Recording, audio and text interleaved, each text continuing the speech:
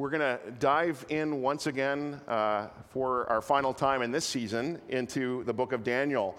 I hope you have loved this book as much as I have. It has a lot to say to us in our day. And a couple of weeks ago, if you missed it, we tackled one of the more imaginative passages in all of the Bible, full of terrifying beasts and horrible 10-headed creatures with horns. Let me give you a quick recap. These passages in the last part of Daniel are often looked to find out what's going to happen in the future. But the tack we kind of took, the approach we took, was not so much to figure out a specific future as to say which creature, which horn represents which country, which ruler.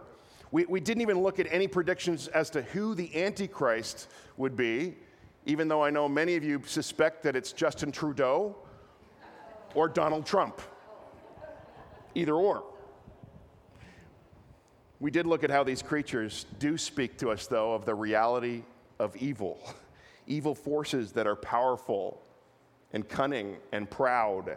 Powers that have declared war on our world and on followers of God. Which unfortunately means that you and I, that we are in a very real spiritual war, a very real spiritual battle with a very real enemy. And we shouldn't be surprised when trouble comes our way, when we experience opposition and pushback. But we also learned how God wants to powerfully equip each of us to be warriors in this spiritual battle, primarily through prayer, that our prayers actually matter. Well, today's message is really a continuation of that theme. We can expect opposition and trouble, but the reason we can live in a chaotic world, crazy world at times, and still have hope is because of the reality and character of God. And we're going to look at this in the next part of Daniel's vision. But before we do that, would we just pause for a moment and pray?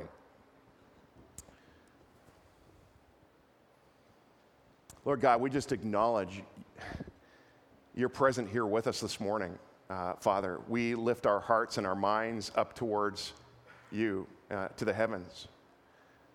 Father, would you again, as you so faithfully do, reveal yourself to us through your word today. May we learn more of your character, more and what that actually means for our lives. And may this not become just head knowledge for us. We pray rather that we might come to hear and know you as God in our lives. It'll affect how we live. It'll affect how we relate to others, Lord. It'll affect how we relate to ourselves. It'll reflect and change even the state of our hearts. Speak to each of us today, we pray. We ask these things in Jesus' name. Amen. Well, in the passage in Daniel chapter 7, in verse 9, there's an abrupt change of scenery in these. We've had these evil creatures, these strange-looking beasts, and there's a shift here. Daniel goes on using more symbol and imagery to describe heavenly reality. He says, "As I looked, thrones were set in place, and the Ancient of Days took his seat." We're going to come back to that phrase, thrones were set in place. The Ancient of Days took his seat on the throne. And we're going to see how that one phrase is really a word from God that secures our future. And Daniel goes on to describe this character, the Ancient of Days. He says, his clothing was as white as snow. The hair of his head was white like wool. His throne was flaming with fire, and its wheels were all ablaze. A river of fire was flowing, coming out from before him. Thousands upon thousands attended him. 10,000s times 10,000 stood before him. The court was seated, and the books were opened. Then I continued to watch because of the boastful words of the horn was speaking. I kept looking until the beast was slain and its body destroyed and thrown into the blazing fire. The other beasts had been stripped of their authority, but were allowed to live for a period of time. Let's just kind of stop there for a moment. Again, using this imagery of the vision that he receives, Daniel talks about God, the Ancient of Days. This name for God is only found in the book of Daniel, and it's a rich name that kind of expresses the the expansiveness of the eternal nature of God. It expresses this ancient, deep wisdom of God. William Blake famously painted a picture of this image titled Ancient of Days. And it's just a picture, but it's not just artists like Blake and others that have been curious about this. For as long as people have walked the planet, they've been asking the question, what is God like? Who is he really? Came across this a while back, a homework assignment by an 8-year-old boy named Danny Dutton, and his assignment was to explain God. Can you imagine being given that assignment by your teacher? He's 8 years old, and here's his shot at answering this. He says, now one of God's main jobs is making people. He makes them to replace the ones that die, so there will be enough people to take care of things on earth. He doesn't make grown-ups, just babies. I think because they are smaller and easier to make. That way he doesn't have to take up his valuable time teaching them to talk and walk. He can just leave that to mothers and fathers. It's like delegation right there. God's second most important job is listening to prayers. An awful lot of this goes on since some people, like preachers and things, pray at times besides bedtime. God doesn't have time to listen to the radio or TV because of this. Because he hears everything, there must be a terrible lot of noise in his ears, unless he has thought of some way to turn it off. God sees everything and hears everything and is everywhere, which keeps him pretty busy. So you shouldn't go wasting his time by going over your mom and dad's head asking for something they said you couldn't have. We should have kept the kids up for this section, I think, shouldn't we? I think so. Jesus is God's son. I like this. He used to do all the hard work, like walking on water and performing miracles and trying to teach people who didn't want to learn about God. They finally got tired of him preaching to them, and they crucified him. But he was good and kind like his Father, and he told his Father they didn't know what they were doing and to forgive them. And God said, okay. His dad, God, appreciated everything he had done and all his hard work on earth, so he told him he didn't have to go on the road anymore. What a great line. You can stay home here in heaven, son. So he did. And now he helps his dad out by listening to prayers and seeing things which are important for God to take care of and which ones he can take care of himself without having to bother God, like a secretary, only more important. A little fuzzy on the Trinity right there, folks. Like a secretary, but more important. You can pray anytime you want, and they're sure to help you because they've got it all worked out so that one of them is on duty all the time. The father can have a break. You should always go to church on Sunday because it makes God happy. And if there's anybody you want to make happy, it's God. This is good for West Coasters. He says, don't skip church or do something you think will be more fun, like going to the beach.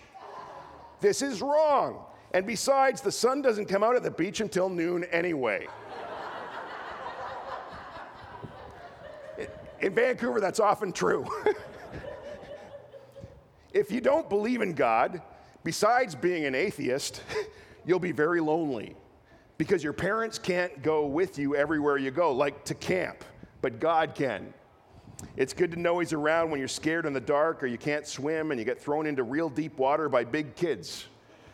But you shouldn't just always think of what God can do for you.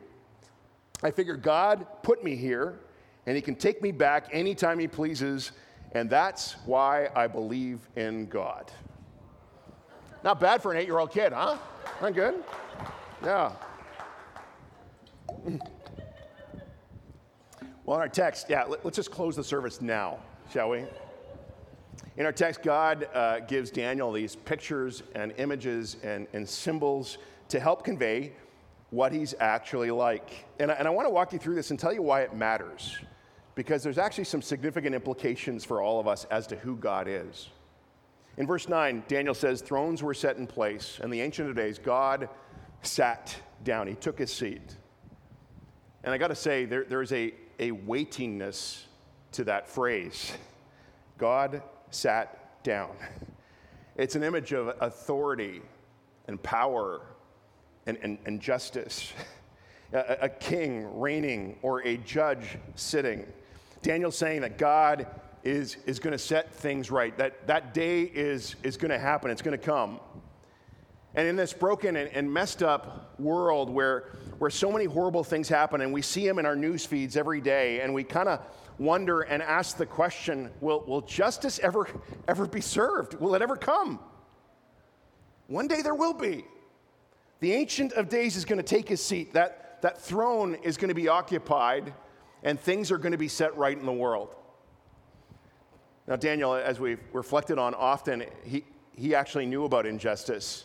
And think about his experience with kings in his life. First king abducted him and carried him off into captivity from his family and his homeland. A second king, Belshazzar, actually removed him from office, just on a whim in some senses. Third king throws Daniel into the lion's den. Daniel knew about injustice. He suffered deeply from people sitting in their own seats of power. And I wonder, Daniel must have asked the question, will justice ever happen for me and for the people of God? Will it ever be served? And God says the day's coming. There's a throne. You see, in this world, there are a lot of thrones. There's lots of powers. I mean, there's political thrones and corporate and financial. And there's lots of injustice going on. But another day is coming, and there's an important implication for this. You see, Daniel, in effect, is saying justice is coming one day. There's one seated on the throne, and he's very wise. He's the Ancient of Days. This means that everyone who defies God is one day going to experience justice beyond our wildest capacity to imagine.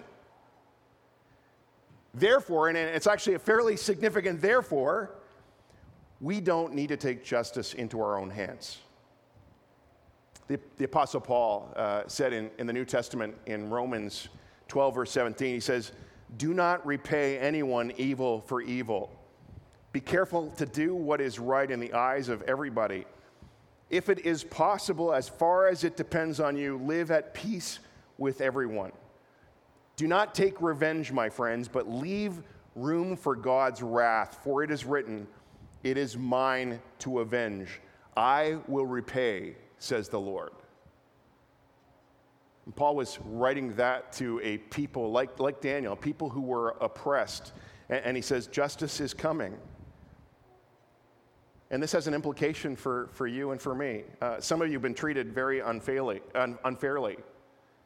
And maybe it's been from somebody who actually sat in a seat of power. Maybe it's your boss.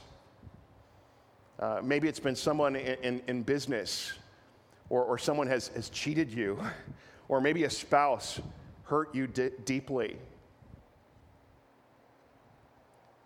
Maybe you're someone who quite tragically could have posted in the last year or so that hashtag, far too common, me too. Or maybe a teacher or a person in authority wounded you, and the thought that they're going to get away with it kind of gnaws at your soul. Like it kind of eats you up inside. And you find you've been carrying a grudge, and maybe a bitter root has been kind of growing there, and you're hoping for somehow bad things to happen to them. It's chewing you up inside. And God says, that's too heavy a burden for you to carry. Let me handle it. I will repay, says the Lord. My first exposure to the whole superhero genre was a really cheesy, poorly made, I think it was made in the 60s or 70s. It was the Spider-Man cartoon. Did anyone see the Spider-Man cartoon? Yeah, it was, okay, I haven't seen it in a while, but I just remember even as a kid thinking, this is really bad television. Except for the really catchy theme song. Anybody remember the theme song? Spider-Man, Spider-Man, does whatever a spider can. Spins a web, I don't know the words. Da, da, da, da, da, da. Look out, here comes the Spider-Man. See, some of you know that, right? Wow. And those of you who are newer to Canada are going, these guys are weird in Canada.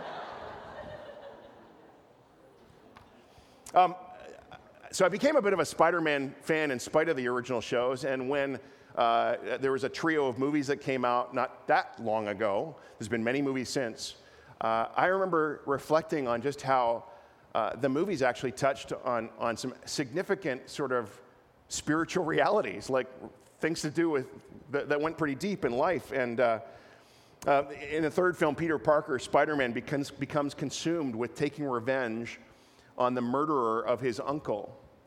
And after he does this, after he takes revenge, he's feeling kind of proud of it until he has a conversation with his Aunt May, who warns him about the poisonous power of revenge. Why don't we watch the scene?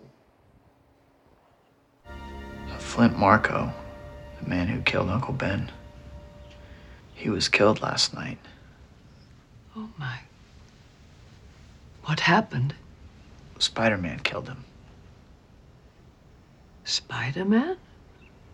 I don't understand. Spider-Man doesn't kill people. What happened?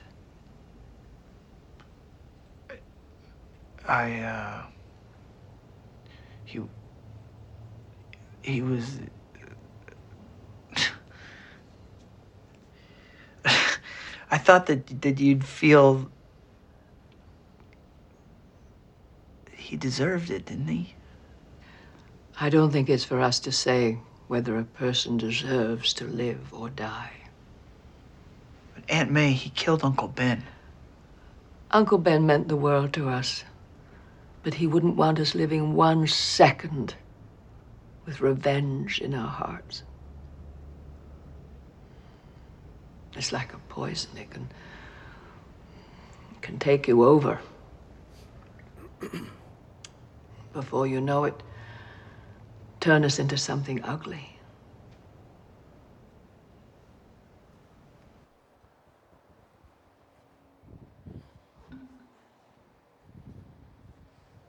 You catch those lines from that wise aunt? I don't think it's for us to say whether a person deserves to live or die. Uncle Ben wouldn't want us living for a second with revenge in our hearts. It's like poison. It can take you over. Before you know it, it can turn us into something ugly. How true. And folks, God doesn't want you living for a second with revenge in your hearts. He doesn't want you to carry that. It's a huge weight. And besides that, you carry it for long enough, it will turn you into something ugly. It'll warp your soul. Therefore, God says to his people, don't take revenge into your own hands. Some of you have been hurt. And honestly, you've been carrying it around. You've been carrying around resentment in your heart. God's saying it this morning that there is a day coming when the Ancient of Days is going to take the throne and justice is going to rule. And friends, whoever has wronged you, whoever has hurt you, they're going to face justice one day. God says, I'm going to set things right. Therefore, you can let it go. You can let it go for your sake, and you let it go for God's sake. And you forgive. Be reconciled if you can. Paul says, if possible, and this is such a convicting line for us, I would say. If possible, as far as it is up to you. That means you don't wait for somebody else to get this figured out.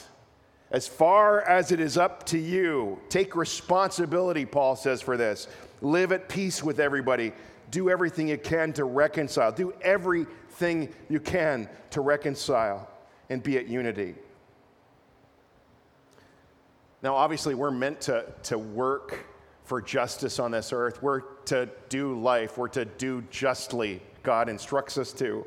But vengeance or revenge, a bitter or a vengeful spirit, absolutely not. You and I can't handle it. We can't take ultimate justice into our hands. But it is coming one day.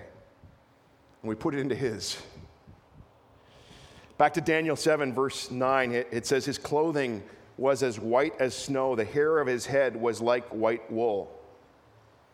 This is a picture of purity. It's a common image in Scripture. Isaiah says, though your sins be as scarlet, they shall be as white as snow. Our hearts will be cleansed. We're reminded that this God of ours is perfectly holy. He's utterly pure. This God of ours is utterly good, entirely. Think about it. Through all eternity, God is a person who has never done a thing, never spoken a word, never entertained a thought that was anything less than noble and righteous and good and true and beautiful. And in light of that, how can we not love a God like that? But there's a really important implication for this too. Jesus said, "Blessed are the pure in heart, for they shall see God."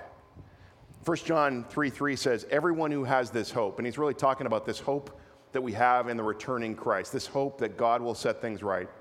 Everyone who has this hope purifies themselves just as God is pure.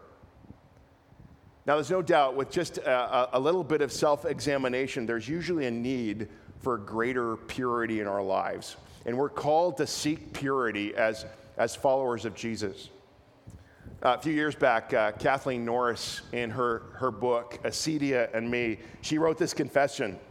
She said, "I've become like the child I once knew who emerged one morning from a noisy, chaotic Sunday school classroom to inform the adults who'd heard all the commotion and had come to investigate. We're being bad, and we don't know how to stop."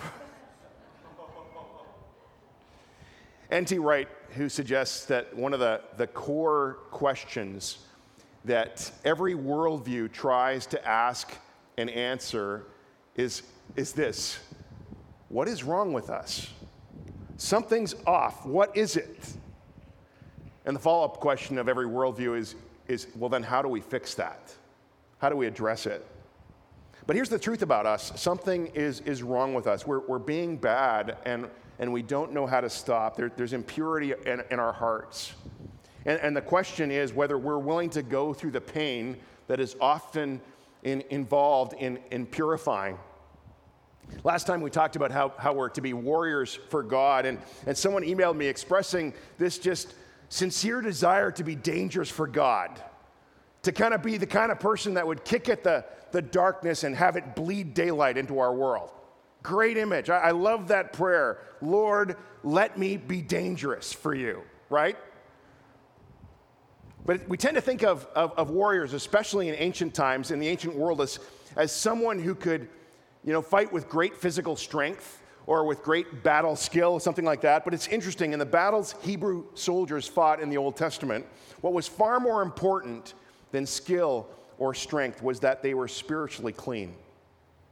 In the New Testament, where the sole emphasis in the battle is a spiritual battle, inward purity is everything. In Ephesians 6, where Paul's talking about the spiritual warfare that we're in, that we're called to be warriors, he says, put on the belt of truth, put on the breastplate of righteousness. Both are pictures of integrity, pictures of purity. And if we want to be warriors for God in a spiritual battle, like Daniel, we will seek to be spiritually clean. So I want to ask you right now, is there anything in your life that needs to be purified? Do you know when you have an infection, you cut yourself and it starts to, what do you got to do? You got to put some painful stuff on there, right? Antiseptic, and it stings. But before long, it begins to heal and it's made whole. What in your life needs God's antiseptic to be poured upon? Maybe this involves your finances. Maybe you've been involved in financial practices that you know are wrong. You know something that needs to be set right. Or maybe it's about truth-telling. Some of you, perhaps you've been living with kind of a pattern of some kind of deceit in your life. And you've not been willing or feel able to actually address it because of the pain. And I'd say face the pain, whatever it takes. I'm encouraging you to do that. Maybe this involves problems in the area of sexuality. Or maybe there is cynicism in your heart, and you've just been letting it go kind of unchecked. Or maybe you've been growing a judgmental heart. What is it for you that needs to get cleaned up? What do you need to confess to God or to another person to set right? John said, everyone who has this hope purifies himself. Well, that's the Ancient of Days, pure. Then Daniel talks about another aspect of God. He says his throne was flaming with fire, its wheels were all ablaze, a river of fire was flowing, coming out from before him. Fire in Scripture is an image of God's power. The burning bush that was not consumed, the pillar of fire that helped deliver the Israelites from Pharaoh, or fire from heaven that was called down by Elijah that defeated ate up the altar and defeated the prophets of Baal. We're talking about this power that comes from God. So I ask you this morning, is there any place in your life where you need God's power? Our God, says the writer of Hebrews, is a consuming fire. He's not tame. He's not safe. He is an awesomely powerful God. And I want you to see and understand how great his power is. Look at verse 11 with me for a moment. Daniel says, then I continued to watch because of the boastful words like the horn was speaking. I kept looking until the beast was slain and its body was destroyed and thrown into the blazing fire. Now the picture there is of this great, powerful beast. Daniel says in verse 7, it has large iron teeth and 10 horns. It's terrifying, frightening, and very powerful. And we might expect there to be this giant knockdown battle between this awesome, terrifying beast and God. That's the way we'd do it in the movies, wouldn't it? We'd have this big, battle. And that's, I think, what a lot of people think of when they think of the business of spiritual warfare, or they think of even their picture of the end times. But notice what happens in verse 11. Here's this very frightening, very powerful beast, and Daniel looks at it. He says, I kept looking until the beast was slain and its body destroyed. It's like all of a sudden, God just snaps his fingers, battle done. Just like that. And doesn't that make sense? We have an infinitely powerful God. His power is not challenged by any force in the universe, not Satan, not anyone. But it also raises a huge question for us. If God is all powerful, he can deal with that. Why doesn't he end the war right now? Why didn't he stop all the bad things from happening right now? Part of the answer that the Scripture tells us is that God allows this spiritual struggle in this world to go on because his desire is that people should freely choose to follow him. People should freely choose to turn to him. This is exactly why Peter says in 2 Peter 3:9, he says, the Lord is not slow in keeping his promise to return. He's not slow in keeping his promise, as some understand slowness. Rather, he is patient with you, not wanting anyone to perish, but everyone to come to repentance. We live in a day of God's patience. And so this kind of fallen and broken world goes on, and it's frustrating, but don't be fooled. Once he decides the struggle's over, once he decides that the opportunity for decision is done and the time for judgment has come, he's not going to need a long time. He's not going to need a lot of firepower to wrap things up in this final battle. It's not going to be a long struggle at all. God is infinite, and he holds all power. And when he says it's done, it's going to be done, and one day it will be. And then we get to my favorite part of the passage where Daniel says, and I saw one like a son of man coming with the clouds. You know who that is. If the words sound familiar, they're the words that Jesus used in Matthew 24 and Mark 13 to tell us what was going to happen at the end. This is where Jesus got the phrase, the Son of Man, that he used to describe himself and his mission. And Daniel leaves us with a scene of worship in this never-ending, glorious kingdom of the Son of Man. And you know what? Every time that we lift our hearts heavenward, Every time we bow the knee of our hearts, if you can imagine doing that, and turn it towards God in worship, we're joining in with this worship that Daniel's describing. And in a moment, I'm going to read the last two verses, verse 13 and 14, and then we're going to do some of that. We're going to go to the table and we're going to worship our God. But I want to take a moment to ask you, have you given God your worship? Have you bowed the knee of your heart to Him? Have you found out that the best kind of life is not the kind of life you craft for yourself with you at the center? The best kind of life is where you find you're in touch with reality, universal reality, with God at the center, with God as the focus. Anytime I have, and it's often happened when I go away on a prayer retreat for a couple days, I often talk about that as a reorientation for me, kind of a recalibration of my identity. And I find as I spend time with God in quiet and solitude and kind of find out and discover the ways that I've been worshiping other things, adoring other things, and I kind of get recalibrated. I kind of make a fresh commitment to have God as my focal point. Do you know what happens to me every time? My life goes better. Somehow it's better with Him out front. Somehow it's better when He's the focus. We were made to worship. We were made to have our lives revolve around this glorious Son, this glorious King. It's interesting, Daniel, he comes to the end of his life, and we've followed his life for a couple months here together, but when he was a young man, I think that he had such hopes and dreams. Think about what he'd wondered about for his life. Nothing seemed to turn right for him. And for all the struggle and for all the opposition that he experienced in this strange and faraway, hostile place, this land of Babylon, think about it. What an adventure he had with God. What an experience he had of God's power.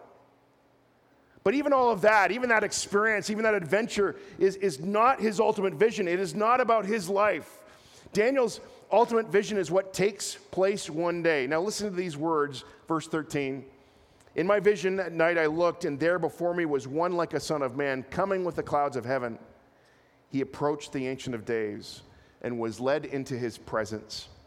He was given authority, glory, and sovereign power, and all peoples and nations and men of every language worshiped him. His dominion is an everlasting dominion that will not pass away, and his kingdom is one that will never be destroyed. What awesome words. And Daniel had that vision, but he never knew the Son of Man. We get to know the Son. We get to know Jesus. This Jesus of Nazareth who came one day in humility, and he walked this earth, and he died on a cross and was raised from the tomb to be our hope. Daniel didn't know Jesus, but we do. What a hope we have, and he is our only hope. And maybe today you're here. I don't know where you're at. Maybe you're feeling discouraged. Maybe life is going great. Hallelujah. But maybe you're feeling weak or inadequate or guilty. And it doesn't really matter, because Jesus, who was crucified and raised again, is coming back. We're told in this passage, he will return. We don't know when, but this is his promise to you and to me and to all of his followers. This is his promise to young men who get thrown into the furnace. It's a promise he made to those who get thrown into lions' dens. He makes this promise to Iraqi Christians who suffer and die because of their faith. This is his promise to all who struggle and suffer and yet persevere. One day he will return, and he will receive all authority and glory and sovereign power.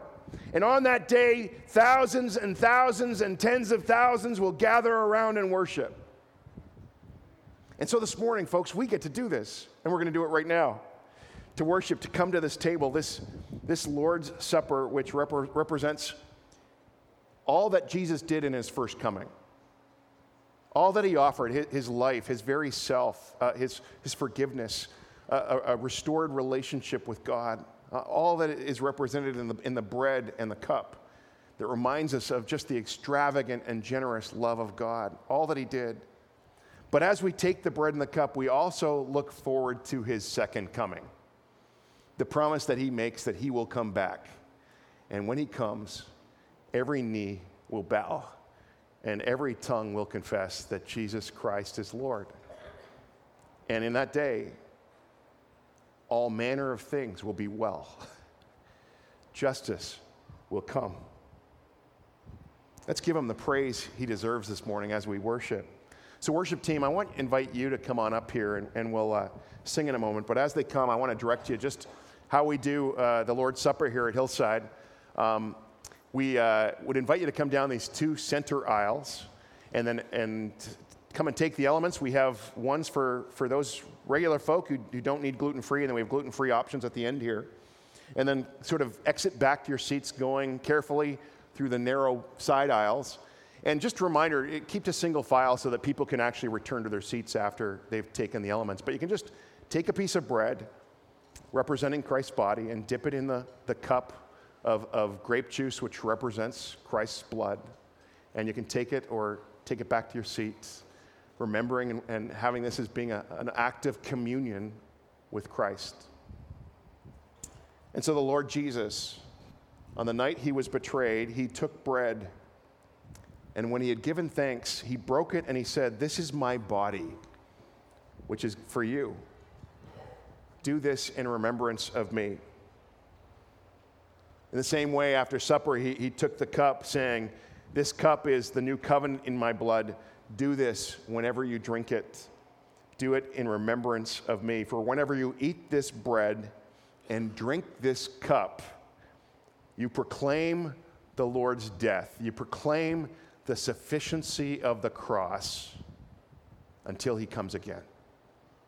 I invite you, people of God, come and receive these awesome gifts that point us to our awesome Christ. Please come. One more thing we'd like to do today, and that's to remind you of a couple of things. First is this, from 1 Peter, as we've been reflecting on already. We were ransomed from the futile ways inherited from our forefathers, not with perishable things such as silver or gold, but with the precious blood of Christ, like that of a lamb without blemish or spot. And so now we come to him. Thank you, Lord. We come to you now, a living stone rejected by men, but in the sight of God, chosen and precious. You yourselves, like living stones, are being built up as a spiritual house to be a holy priesthood. That's you. Every one of you that know and love the Lord. To be a holy priesthood, to offer spiritual sacrifices acceptable to God through Jesus Christ. And every one of you who've sung with a true heart today have been doing that. You are a chosen race, a royal priesthood, a holy nation, a people for his own possession, that you may proclaim the excellencies of him who called you out of darkness into his marvelous light. That's your purpose.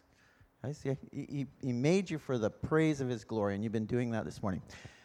You are a holy priesthood, and Durwin and Angel have often served as priests for you, standing in the gap for you, between God and you, praying for you, caring for you. They're going to head off for a time of rebuilding in their lives by God. And now it's your turn to express your holy priesthood on their behalf. And what I'd like you to do is, Durwin and Angel, could you just come up and sit right in the middle in the front here? And I would just ask everybody who's willing to come forward and just stand behind or around or any way you can, and just sit down there, you guys, and lay your hands on this couple as we commend them to these months ahead. So come on forward and do that. If you can't get close enough, that's fine. Just put your hands on someone behind who does have and we'll do it by chain reaction, let's call it.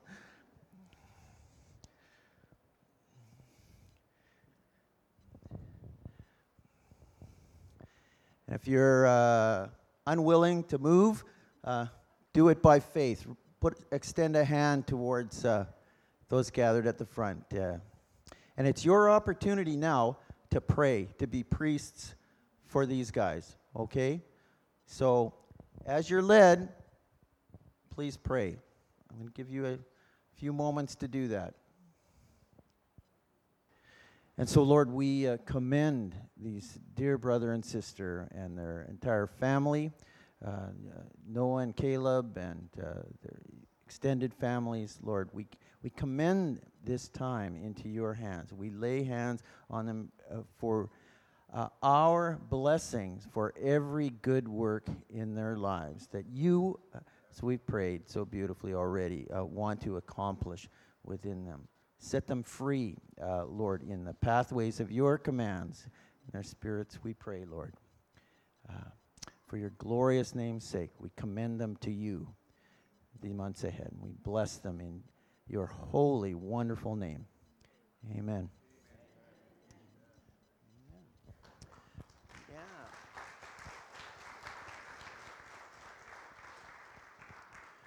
Well, thank you for undertaking your priestly role, whether you got a chance to pray out loud. You can sit down or prepare to leave, whatever. Service is now ending, pardon me, but we are going to have in about 10 minutes time, I want you to go and get some refreshments, cool off. But if you're members of the church, we have a meeting that we really we need your attendance in some ways. We'd appreciate it if you come, and it'll be a brief meeting. We're going to reflect on the resolution that you should all be aware of approving elders we put you for, or at least voting on it. And so in 10 minutes' time, I'd ask members to regather in this room near the front here. If you need prayer between now and then, please, something struck you, please come forward. We have a prayer team who would be delighted to pray with you and for you. With that, God bless each one of you, and may you sense His presence with you through the week ahead. Amen.